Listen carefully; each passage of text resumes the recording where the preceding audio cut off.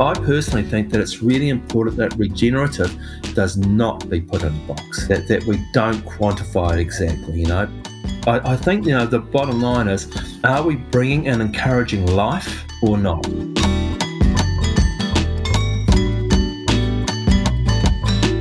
Kia ora, ko Debbie Tokuingoa. I'm Debbie Clark. Kia ora, ko Josie Tokuingoa. I'm Josie Major. Welcome back to the Good Awaits podcast. How are you doing today, Debbie? Much better than yesterday, Josie. Feeling much better than yesterday. We didn't have a good day yesterday, did we? We jumped online, since we're in different places, to try and record the introduction and harvest for this episode, and couldn't do it, right? Yeah, as we record this, we've got heat waves across Europe and the United States, where Debbie is, and here in New Zealand we've got huge amounts of flooding across North and South Islands. So it's feeling quite depressing, and I think that was getting to us yesterday. But I think what we were saying just before jumping on here is that all the more reason to be sharing these stories of sort of hope and what a different model could look like. Yeah, I think following on from Suzanne's episode, which was our previous episode, when you're really aware of what's happening, it can be emotionally challenging, and that's an important thing to acknowledge and share and support each other through. And it's really important to have hope because, no longer are climate deniers the biggest challenge we have, but people feeling despairing and not doing anything or feeling it's hopeless is now the greatest challenge. So we will acknowledge our despair and continue to feel hopeful at the same time and bring you stories of hope. And this is one. There's a great story about Brian McGaw, who is one epic human being living in New Zealand. And he's the managing director of River Valley Ventures. It's a family-owned and operated company that's been going since 1986, been in tourism since 1986 as a river rafting company. So now owned by Brian and his wife Nicola and their family. Yeah, you'll hear the whole story of River Valley and the way it's shifted over the last couple of years. But now the property has an accommodation lodge with a restaurant and bar. It's got rafting, whitewater rafting on the Rangitikei River near them, horse trekking, e-bikes, permaculture gardens. It's just a beautiful spot, and we're really excited to share with you the sort of journey that they've been on towards this regenerative model, which is very much at the heart of the way that they do business. And for those of you who are joining us on our Good Awaits trip, we've created this trip to try and bring people along to be inspired and meet these amazing people. So Brian is someone who Brian and his family will be spending time at River Valley Lodge. So if you've signed up for our trip, then listen up. You'll enjoy this episode. So this episode is really about Brian's personal journey as he's learned about and put into practice some of these regenerative and holistic principles that are now at the heart of his business, and also the journey that his business and his family have been on as a part of that as well. So we started out by asking Brian about River Valley's origins and where they started from.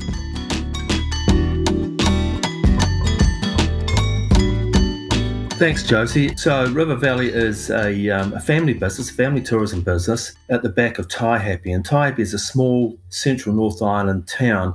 So we're certainly not in tourism central by any way, shape or form. The actual business itself, that's River Valley, was started by my father-in-law, my wife's father, who was always sort of a lot more interested in other things than farming. He was a farmer. And during the late 1970s, whitewater rafting as sort of an adventure pursuit hit the shores of New Zealand. We'd only been sort of kayaking and things like that up until then. And we ended up, by chance, the Rangitikei River is the back of what was the family farm. And the section of river there is a grade 5 section. Well, that used to be the bread and butter. And that was right on our doorstep. And so River Valley officially became a company in 1982, and Nicola and I became involved in 86, and it became really apparent that quite quickly that we couldn't survive as a tourism business, even as a rafting business, a weekend sort of business, unless we had like accommodation or something else to draw people here other than just whitewater rafting. So we started building what was the lodge in 1987, and we pretty much had our first customers in October 1987, and then the share market crashed pretty much the next day. So the timing was far from perfect, and the lodge was very unfinished, and only for those people sort of went through that period, of that late 80s and early 90s, interest rates were over 20%, that the farm ended up being sold. And then Nicola and I bought her parents out in 1991. They still live on site. They have quite a cool house overlooking the river, and they're now in their late 80s. So at any one time, we can have 4 generations cruising around the place. Brilliant. Oh, that's wonderful. Those years in the very late 80s and early 90s were incredibly difficult. And I often think to myself that knowing what I know now, with all the experience I've had, I don't know whether I'd do it again. It was that hard. And it wasn't really until we got a relationship with a tour company called Kiwi Experience, which was backpackers, that we really... the business could really became viable. Up until then, we were doing weekend work. And what had happened in the 80s, our business was business social clubs. That was, the weekend business. And then during the week, we would tend to do schools or whatever we could get. And suddenly, in the mid-90s, we became a 7-day-a-week business, and that transformed everything and allowed us to carry on building. But you sort of end up with a tiger by its tail in that too. We became involved with Kiwi Experience when they were just, a small young company as well. And so we grew with them. And then, if we leap forward to the 2017, 18, 19, we were getting up to 70 people a day of buses, and we would, the place was just overrun with people who in many ways didn't choose to be there, and because, the bus was bringing them there and we were part of the itinerary, and that's where you stayed. So, while most loved the place, not all did. They would far prefer to have been some sort of city or town. And just the sheer number of people was difficult. We didn't really get to know anybody. The impact on the environment and the facilities was extreme, even though they weren't bad people or anything. I mean, they were good, they were fun. But it was just too many. And we had 25 staff, which we're in an isolated rural area. Where do they all live? So there was all these sorts of things around that. And it speaks to some of the challenges, I think, that we've had conversations with other operators too. Like Trent Yo talks about having this mouth on the fire hose of the volume of people who were coming at us before the pandemic. That I think a lot of operators, we were in that situation because that was just sort of what happened organically. So I'm curious what shifted for you through the pandemic and how you're moving forward. And also, I think in relation to the 80s, what happened with the crisis, you've already been through one major crisis and had to learn to sort of adapt and evolve from that too. So in that context as well, I'm curious to hear what shifted for you. So if we start with the 80s, we didn't really have any background in tourism or marketing, and it was pre-digital, which made it really difficult and really expensive for us to market. And I think there we just really threw the net out pretty wide. It was a shotgun approach and just tried to not be in people's faces, but to be there where you could be noticed, and that's basically what happened with Kiwi Experience. We even did courses for long-term unemployed people and all sorts, just to try and survive in the early 90s. And that's something that I wouldn't want to do again. It was such hard work. It makes it sound as if I'm a bit allergic to hard work, but I'm not. But just certainly not. That transition with Kiwi Experience started was massive.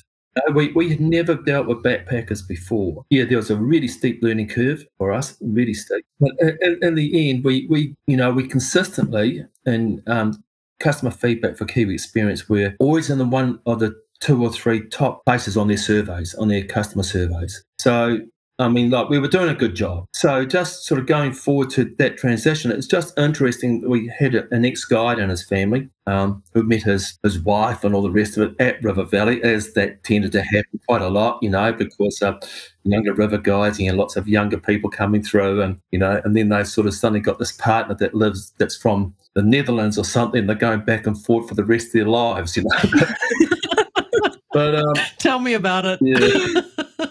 But he was saying, and we were talking about the changes that we've made here in the last couple of years. And he said to me, he said, Brian, said, you've always been talking about doing this. And he finished working for us about 2009, this guy. So it was in the background, we recognised really early that we had to change, that what we were doing wasn't, I suppose, in many ways, honouring the place.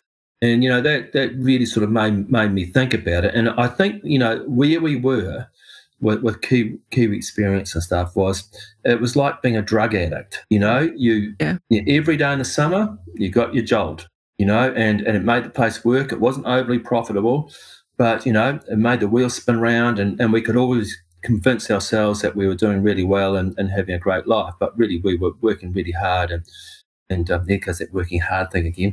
And yeah, but it wasn't fulfilling. And my eldest daughter was talking about this, and she said, Dad, it was quite obvious. She said, you were moving away from the business. You'd lost interest in it. We're talking about probably about 2017 or something like that. I felt it in myself.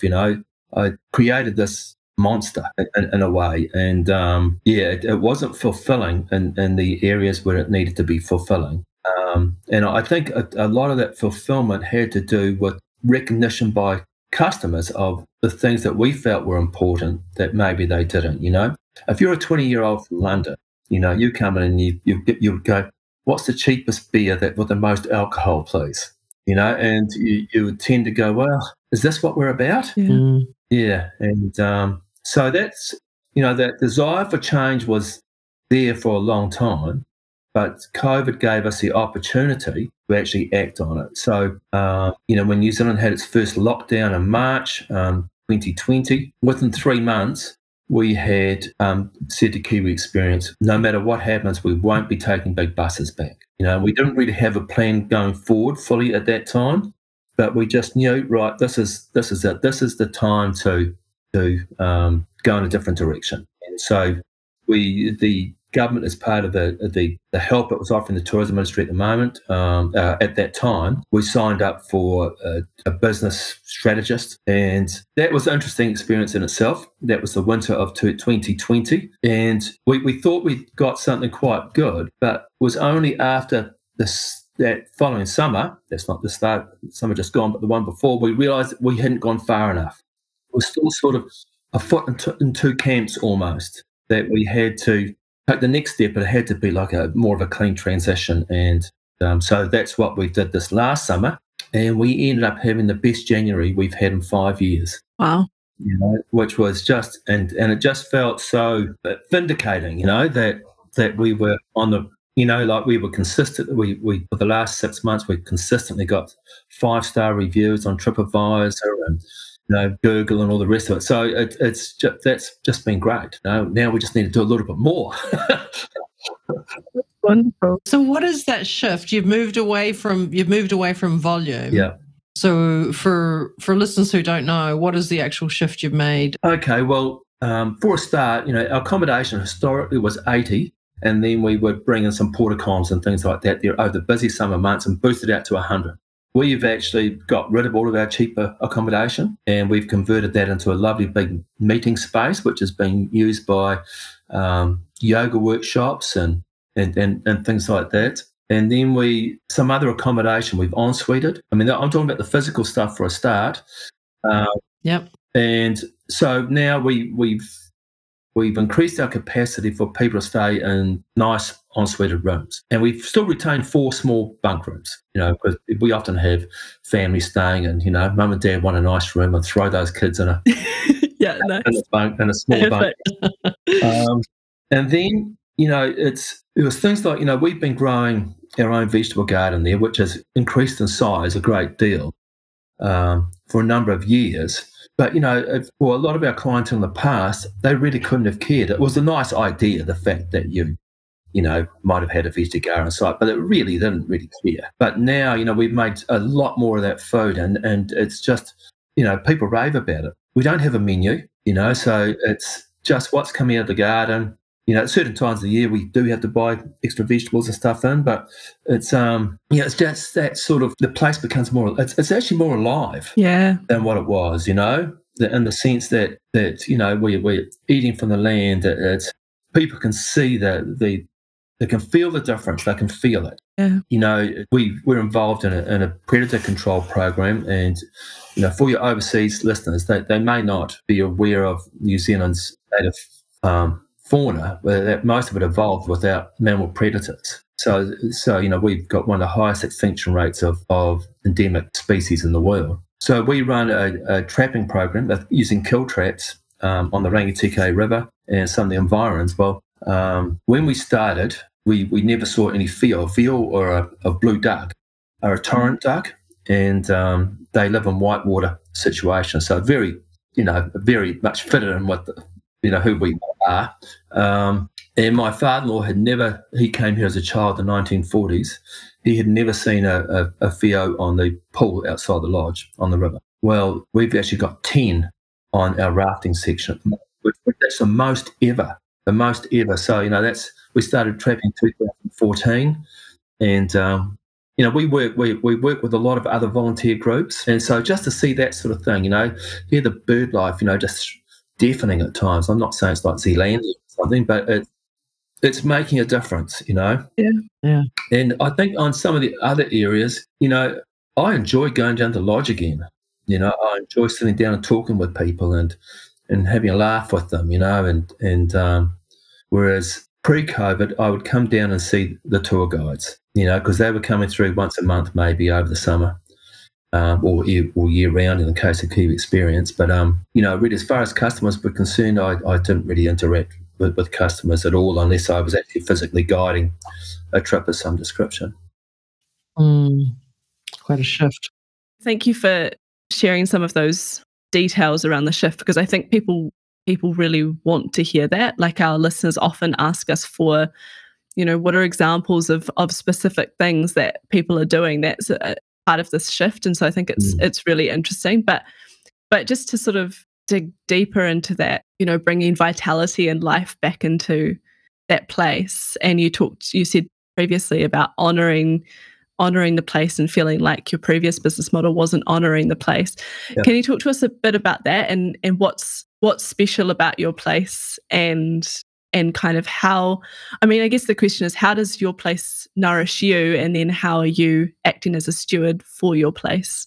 Right, that's a good question, Josie. I think in some ways you would actually have to ask our customers some of the answer to that, what they feel when they're there, because we often have people say to us, especially if they've come, visited us before or stayed with us before, that it feels like coming home to them. Love that. What a compliment. So yeah, it is. It's amazing. Yeah. So, we are custodians. Anybody who looks after land, I think in particular, or a natural environment, we are custodians.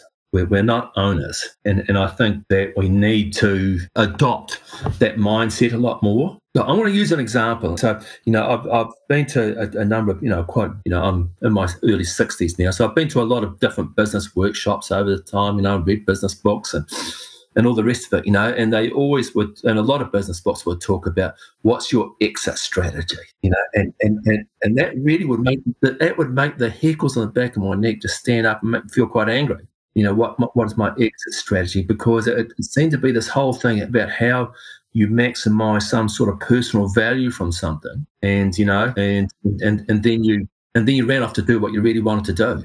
And I found the whole sort of thinking a little bit nuts. And what inspired me a lot more was reading about some French vineyard that had been in the family for 300 years. And I would go, wow, how does that work? How does that? How can they have that continuity? How can they have that passion in each generation? And undoubtedly, it's not in each generation, but overall to carry on. I'm not saying that everybody should aim for 300 years or whatever, but that's really that sort of motivated me.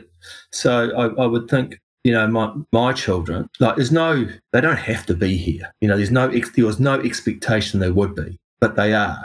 there's family and family, and people who are passionate about this place don't have to be blood family. Mm. But the thing is, if they're passionate and they see, what we can do for people's lives, if people coming back and saying feels like home, and they come in and they're like long lost friends, that's really pretty special when you're starting to get to that stage, So that's where we are now, I feel much more. So people, they're buying into the fact that we're looking after the environment. They're buying into the fact that, so the vegetable garden, for instance, one of my other daughters she runs that now, and we're going to split that off as her own business, because I actually don't believe you can grow a rural area unless you give people ownership of things, in some way, in an economic base, otherwise, you're sitting out here unemployed, Yeah. That's great, because you're talking about that real connection to the land as custodians and thinking about future generations, right? Like, it's not what your exit strategy is, but how you can take care of this land, and it can be a place for the next generation and the next generation and the next generation. And part of that's your family that's staying there, obviously, and other people who are also feeling that meaning. You're talking about people coming back and saying they can really feel it. It's an experience for them. They're coming home. So what they're experiencing there is something so much deeper. Like, there's real meaning and purpose in what you're doing. Yeah, I believe so, Debbie, I do. But I've often thought about it, but never been really able to articulate it that well. And I have thought about it a lot, and I don't think it is something that maybe you can articulate that well, Yeah. This is the challenge. What does it mean to be regenerative? So everything you're talking about, you're regenerating your place, you're custodians of the land, you're regenerating your family and the people who work with you, whether they're blood family or not, they're still your family. You're regenerating your guests when they come. It's a place of healing and regeneration for them. Yeah. And all of this is regenerating yourself. Yeah. Yeah, I believe so. Yeah, so I have a friend of mine who was a photographer here in the late 1980s, on the river, and he's retired. Well, him and his wife come down their camper van now, really busy times now, from Whangarei, and they drive all the way down just to help out, and they miss it so much, and they just bury themselves doing dishes or whatever, and it's just fantastic. That is just, they're part of something bigger than themselves, right? Yeah. Because what you're doing there has purpose and meaning for everyone involved. Yeah. Yeah, I believe so. So just going back to that regenerative thing, I personally think that it's really important that regenerative does not be put in a box, that we don't quantify it exactly, because what would be regenerative in our situation here at River Valley, back at Taihape, doing trapping for fuel and planting lots of trees, would not be the same thing that somebody who's got a tourism business that's based in a city, We just have to, I think, the bottom line is, are we bringing and encouraging life or not? And I think it's really pretty much that. And how we go about that, I think it would be, it's, I often think about like the organic standards, the organic food standards. The organic food standards are all built around what you cannot do. Okay? So you're organic if you don't use all these things in the box. Whereas the Savoury Institute has brought this verification scheme in, and they go to people's farms and they do it annually. And there's a lot of indicators, how much carbon is there in the soil, how much biodiversity is there, and a bunch of measurements. And that's the only criteria. Are you improving or not? And if you're improving, then that's great. And they're saying, we don't really mind how you get there, but these indicators are for life, That's right. And I think that's where we need to have our thinking, is what we're doing, is it bringing life, whatever that life is, whether it's be the soil or community, human community, or and if it's not regenerative. Couldn't agree more.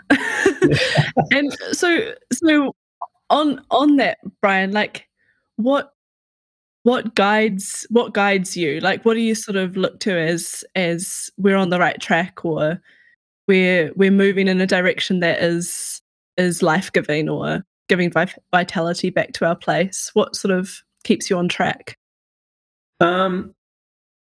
I think a variety of things, and that would depend. My wife always goes, I'm a Gemini, and that would depend on the day and the hour. So, it might be if I'm looking at TripAdvisor and there's 5-star reviews with great comments, I'll just, wow, we're on track. But it could be, seeing 10 Theo on the river, we're on track. Having a really low turnover of people who work here, we have people like we just had a joke a couple of days ago, the chef, 10 years ago, she was put on she applied for the job, and we said 3-month trial. Well, the trial was never actually officially ended. It just, and she just had she brought it out that she's still on trial. That was 10 years ago. I love it. So, great. Yeah, those things. And obviously, at the end of the day, you're not here if you don't make a profit. So, and so financially, the business has to be viable. It has to be. Yeah. And the last 2 years, that's been a challenge for sure. But we are going in the right direction. And but I say it's a balance because it is, as you guys know yourselves, running businesses, that you have to have a level of profitability for it to be sustainable, to be regenerative, and if you don't have that, then the business dies, and all those things that you held dear, can't carry on. So that's part of it as well. It has to be a part of it. Yeah. That's when we're all in the warm fuzzies at times, that we'd maybe prefer that wasn't the case, but it is the case. It's still the cold hard reality. Yeah, and absolutely. And where we've gone with is less people, and they are paying more money, and they're getting a better experience, and it's working. It's working. Yeah. Well, I think that's why your story is so powerful, right? Because you had a successful business model, quote unquote successful business model prior to COVID with the high volume, but you've managed to turn that into a successful business model in a completely different way, and in a way that is on that regenerative path instead. And I think that's really inspiring for other operators who might want to do the same thing, right?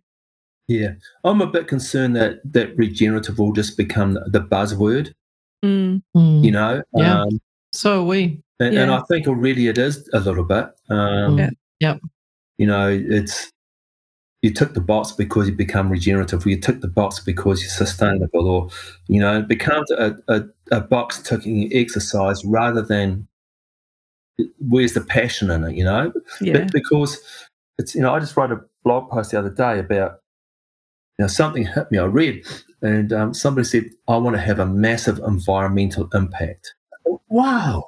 And I thought about that, and I thought, that is so true. Because everything we're told about, climate change and stuff like that is about, how we've got to minimise this, we've got to do that. It's really quite negative, and it's certainly glass half empty stuff, Yeah. And this was turning its head around, turning the whole statement around and just go, no, the glass is actually half full. And how can I make a big impact? How can I plant rather than 2 trees? How can I plant 2,000 trees? I like that. And just that whole shift in thinking, I thought, wow, that is so powerful, just to think like that and to look at life a little bit differently. So what's helped you on that journey? Because I think this is one of the things we talk about, is that there is an inner transformation that happens, right? And you do start to see things differently. I mean, you talk about being a custodian of your place. I mean, that's an indicator that it's a shift in your mindset. How has that come about? I would have to go back probably to the late 1970s, early 1980s for that. Nick and I were married in 1979. And we managed to buy a little place with 5 acres just up the road, which has since been sold a couple of times. And we were going to be self-sufficient, So, my favourite books was the Down to Earth catalogue and everything that John Seymour wrote. They were my Bibles there for a while, but it didn't pay the mortgage, and that was the reality of it. So. So we went in a different direction for a long time, but there was always that concern, I suppose, always in the background thinking about it, and I couldn't for a long time. I couldn't figure out how a business like ours could be, what we would call regenerative now. This is pre-regenerative thinking. How could it? And this is still true of tourism to a large extent. We're a carbon-intensive business. And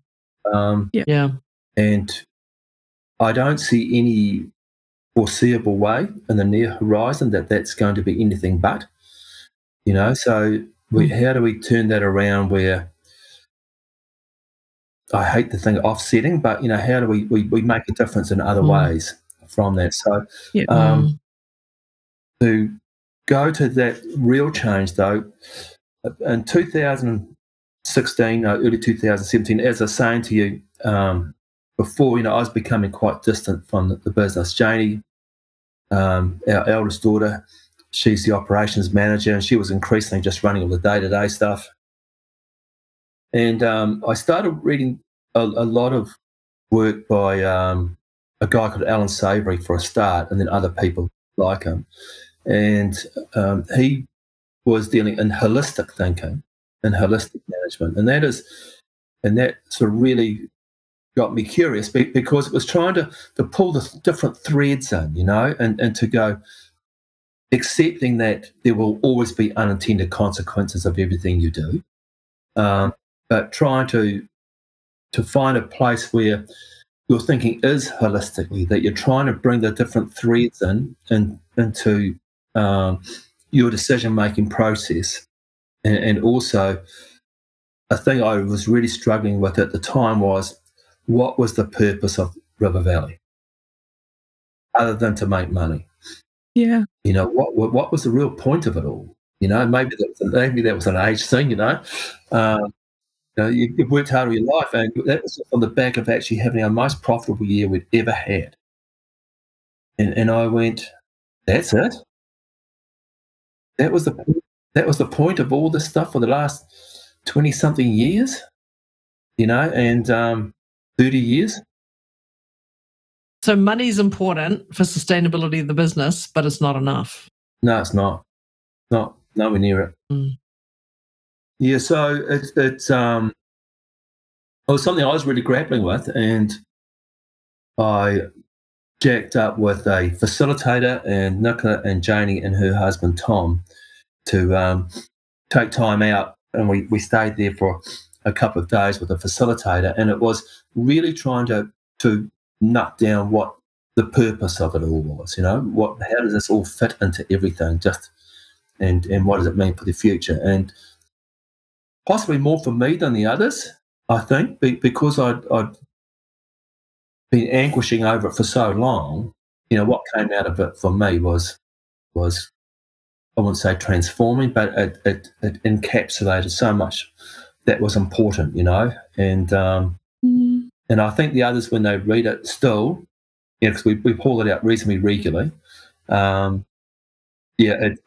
So speak to what it is. Oh, okay. So we basically came up with a one-sentence statement of the purpose of this business, and this is not the exact wording, because I'd have to look it up to get the exact wording, but it's that River Valley will be a regenerative business that benefits the land, nature, our staff, our customers, and our local community. And just that in a nutshell. And then, we broke that down into actually how that would look like in a more physical form, but just that one sentence said that, well, we are now on this road of bringing life to these things. Yeah. And in a holistic sense, right? That's obviously hugely influenced by what you've been reading and the holistic thinking. Yeah, holistic management's a big book. I wouldn't read it for light reading at all, and it's really orientated towards more farming type stuff, but the actual essence you can drag out for any business. Yeah. Well, and that's what Michelle Holliday's book Thriveability is about too. It's all the nested systems that you're part of. Yeah. Right. And I'm actually looking at your holistic context document, and you nailed your statement of purpose, by the way, word for word. But I remember when I first saw this, it speaks to the level of time and thinking that's gone into you all deciding what is your purpose and how do you manifest that purpose. What's the potential of your place and how do you manifest that? And it's beautiful. I think there's so much power in what you've created here as a guiding document for your way of living in your business. There's some things that I found really inspirational too in different fields. I've never been there, and I don't really know much more about this place and what I've read on the internet and seen on YouTube and stuff. But it's a farm in southwestern Georgia in the United States. And really interesting story. It's called White Oak Pastures. Look it up at some stage.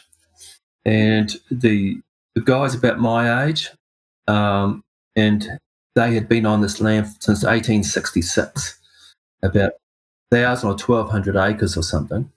And he said that they in all that time they'd never made a loss. Often the profit that the farmer made being very small, but and it was him and one full-time staff member and one part-time person that ran the place, and they just ran cattle and producing what they call stokers or stockers or something like that. And anyway, flash forward now 20 years, they employ 174 people. Wow. They've increased that farm to 3,000 acres. They've got their own red meat packing plant. They built their own plant so that they had total control over their product. They built a white meat packing plant where they run chickens. They reckon on the place now that at any one time there's 100,000 beating hearts of animals. That they're replanted pecan trees. They've got a restaurant. They've got accommodation. They've got all the families involved and all these other people. And there's no waste. There's nothing going to landfill. They make enormous amounts of compost. They all the leather that comes off the animals. They're doing something with it. It doesn't go in a hole somewhere.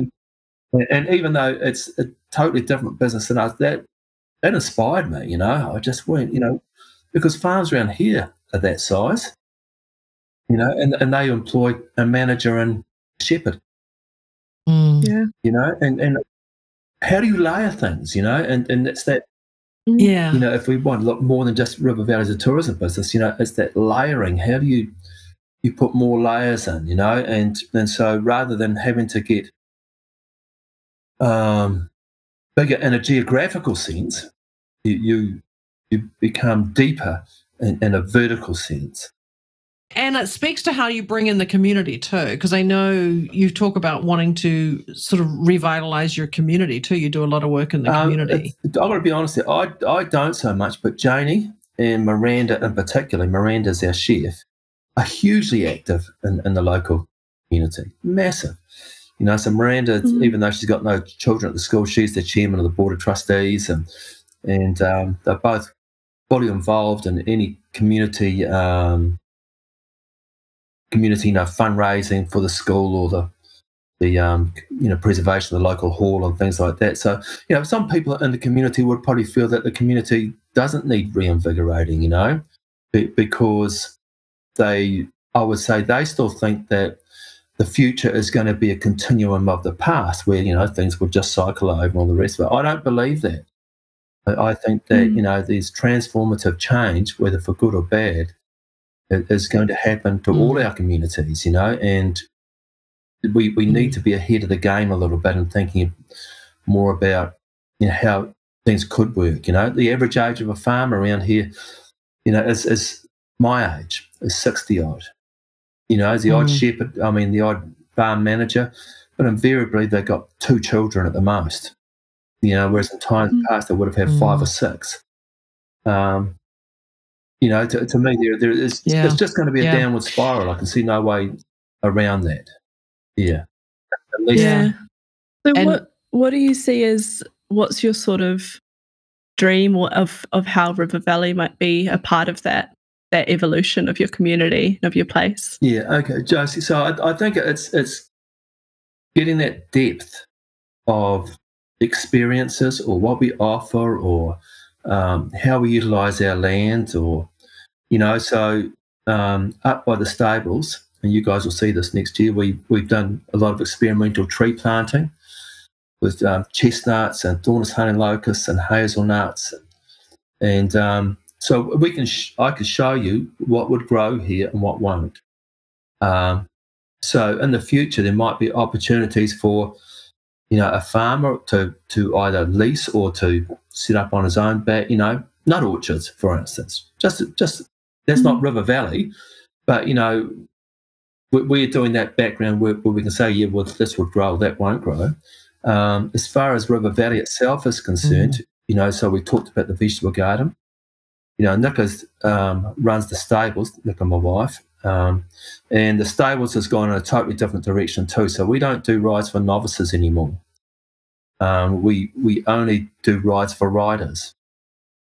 So we've concentrated down on and on giving a better experience to a specific group of people.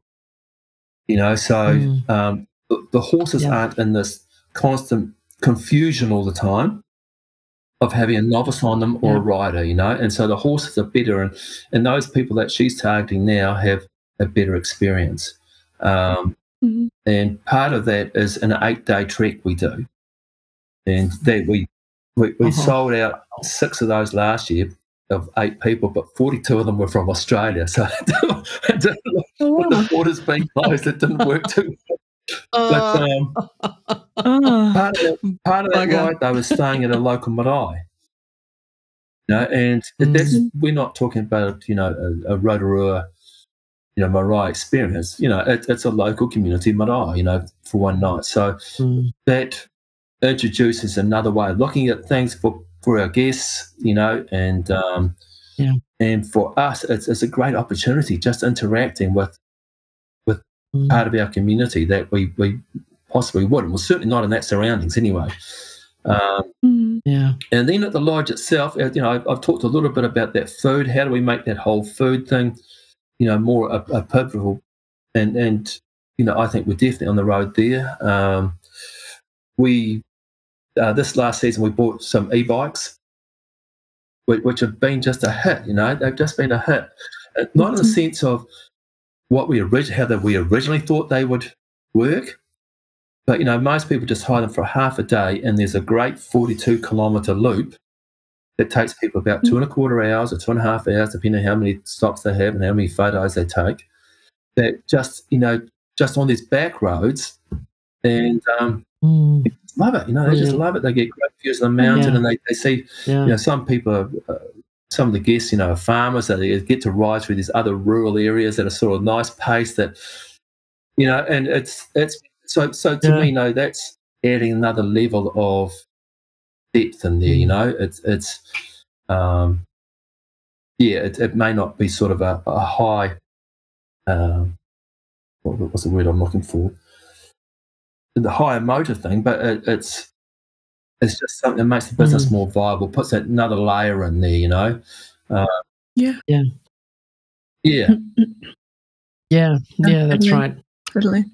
And all of that is helping you be more adaptive and resilient as you've got all these layers, and you're also interconnecting more with your community that you're in, and so it's all of the experiences, and it all just adds to that diversity of what you're offering that does make you, and hopefully your community over time, more adaptive and resilient to what the future will be. Right? The community, I think, needs to be, if we consider it from a business point of view, has to be wider than our local community, so for, and I'll give you an example, for instance, we don't do guided fishing on the river, but we do provide transportation for fishermen, so like a river guide will take people who already fish down the river if they want to. But occasionally we get people go, well, look, I would really like a guided fishing trip. Well, there's a guided fisherman who lives down the river, fishing guide rather, so we'll subcontract that to him for the day. Now we could, if we wanted to, go, right, no, we're going to have our own guided fishing business, but we don't.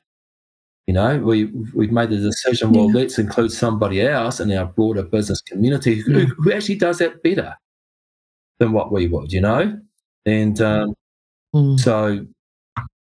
so that the yoga workshop we had here, we're not going to start doing yoga workshops, but we're going to work with people who do it really well, and have them do the yoga workshops. And so that's the way I would see also that depth coming up.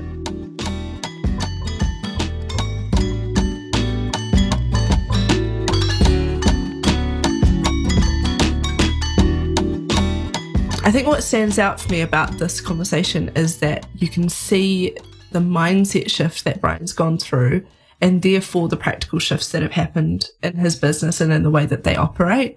And I think, we have so many people asking us like, oh, regenerative tourism, that sounds great, but tell me how to do it. Tell me what it looks like. And, we're not really, we don't think that providing a checklist is the answer to this. It's not something that, you can have one set of actions and apply them to every different business. However, a model like Brian's is so useful in seeing how this mindset shift and practical shifts can come together. And you can see that, yes, he's taking specific actions that are increasing the sustainability of his business, but that's underpinned by this enormous mindset shift and way of thinking that's embedded in regenerative thinking and living systems thinking. So I think that's really powerful. I think, listening to him talk, he really talked about what the opportunity COVID presented, right? To have this pause to really deeply reflect. And it was in that moment, or within a couple of months of borders being closed, that, they made the decision, we're not going back to the way we were doing business. We're going to move forward in a different way, no matter what, even though they didn't know what that was at that point. And through conversations with his family, they sort of really started to say, what's the purpose, right? They made changes in 2020, had a great season, then said that wasn't enough. They wanted to go deeper. And so really had further conversations with the family and the business and said, is our purpose just to make money, right? What is it? He really had a search to discover what the deeper purpose of, I guess, his life and the purpose of the business was. And it takes a huge amount of courage, I think, to explore those questions. It requires, that we're open and perhaps vulnerable, and that we'll take risks to try something different. We ask questions we don't know the answers to. I think he said his daughter had reflected back to him that, she saw that he had become more distant from the business. And so he was open to hearing that feedback and exploring it and thinking, what does this mean for me? What do I want this place to be, right? This business and our role here. Yeah, and he speaks so beautifully to that role when he talks about being custodians of their place, that they're not owners, they're custodians. And that's such an important part of the way that he's shifted his mindset in the terms of the stewardship work that they're doing of their place. And I just love that he posed this question, he's really the core of it, if we're thinking about working in ways that are regenerative, is asking, are we encouraging life? And if we're not, then it's not regenerative. And he talked about that on different levels, right? Like on the level of within his family, in the soil of their permaculture garden, in the community, the small community that's around them. I thought that was a really wonderful question to be asking and to be putting at the core of the way you think about your business. Are we encouraging life?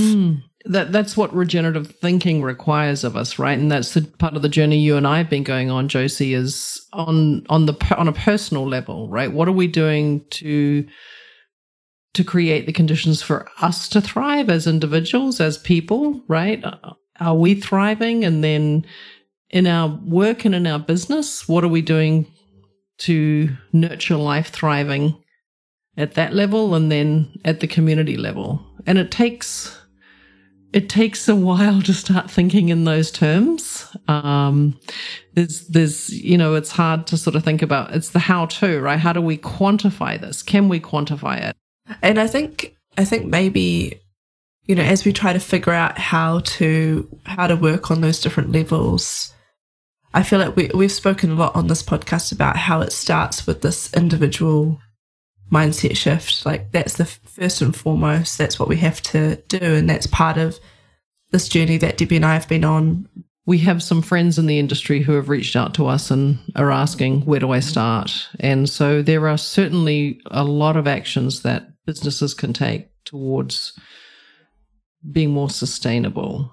Certainly measuring carbon emissions and learning how to reduce those, among a myriad of other actions. But what we're trying to do here is really look at how do we begin the mindset shift and the work involved so that we can all become more like Brian and the work that's happening there, right? I think it's allowing these individual actions that we're taking to be underpinned by this different way of thinking is how we're going to move to a regenerative model. So how do we, for example, the pest control, like what Brian and his family are doing along the Rangatike River near them, where he spoke about their impact being quantifiable in that they were seeing the increase of the whio, the ducks that never used to see on that river, and now they have a community of these whio. But the way that they're going about that is with this underpinning of encouraging life, of thinking about how are we encouraging life in this place and engaging in the place by doing the trapping and thinking about the native species and the ecosystem that they're a part of, and therefore their role as stewards and custodians of that place, but also engaging their visitors in that process, bringing them along, allowing them to see the impact that that's having as well. So perhaps encouraging that mindset shift amongst others as well. That all of these actions, all of this work is a part of seeing ourselves as interconnected and part of living ecosystems in our places. And so where do we start with that? And I think for listeners asking that question of what's required of me in order to encourage life in this place, what's required of myself, my reflection, my actions in order to encourage life in my business, in my community, in my place. Perhaps that's somewhere to start the journey. I hope we have some listeners who will actually reflect on that question and then share with us their thoughts in our LinkedIn group. An interesting episode, and one that I have found really hopeful and have loved the conversation with Brian. So we really want to thank him for his time and his energy and his inspiration and hope that he's offered to us all. Thanks to our listeners again, as always, for joining us. We'd love to continue the conversations as we've mentioned, on our LinkedIn group, Good Weights, a regenerative tourism network. If you want to keep up to date with us, then please subscribe to the podcast on your podcast app, and we'd love you to leave us a review. It really helps us with algorithms and all that. We'd also love to hear your feedback, and you can do that via our LinkedIn group or send us an email. Our details are in the show notes. Podcast is hosted and produced by ourselves, Debbie Clark and Josie Major, and our audio production is by Clary Macklin. So thanks so much again, listeners, for joining us on this episode. It's great to have you with us on this journey.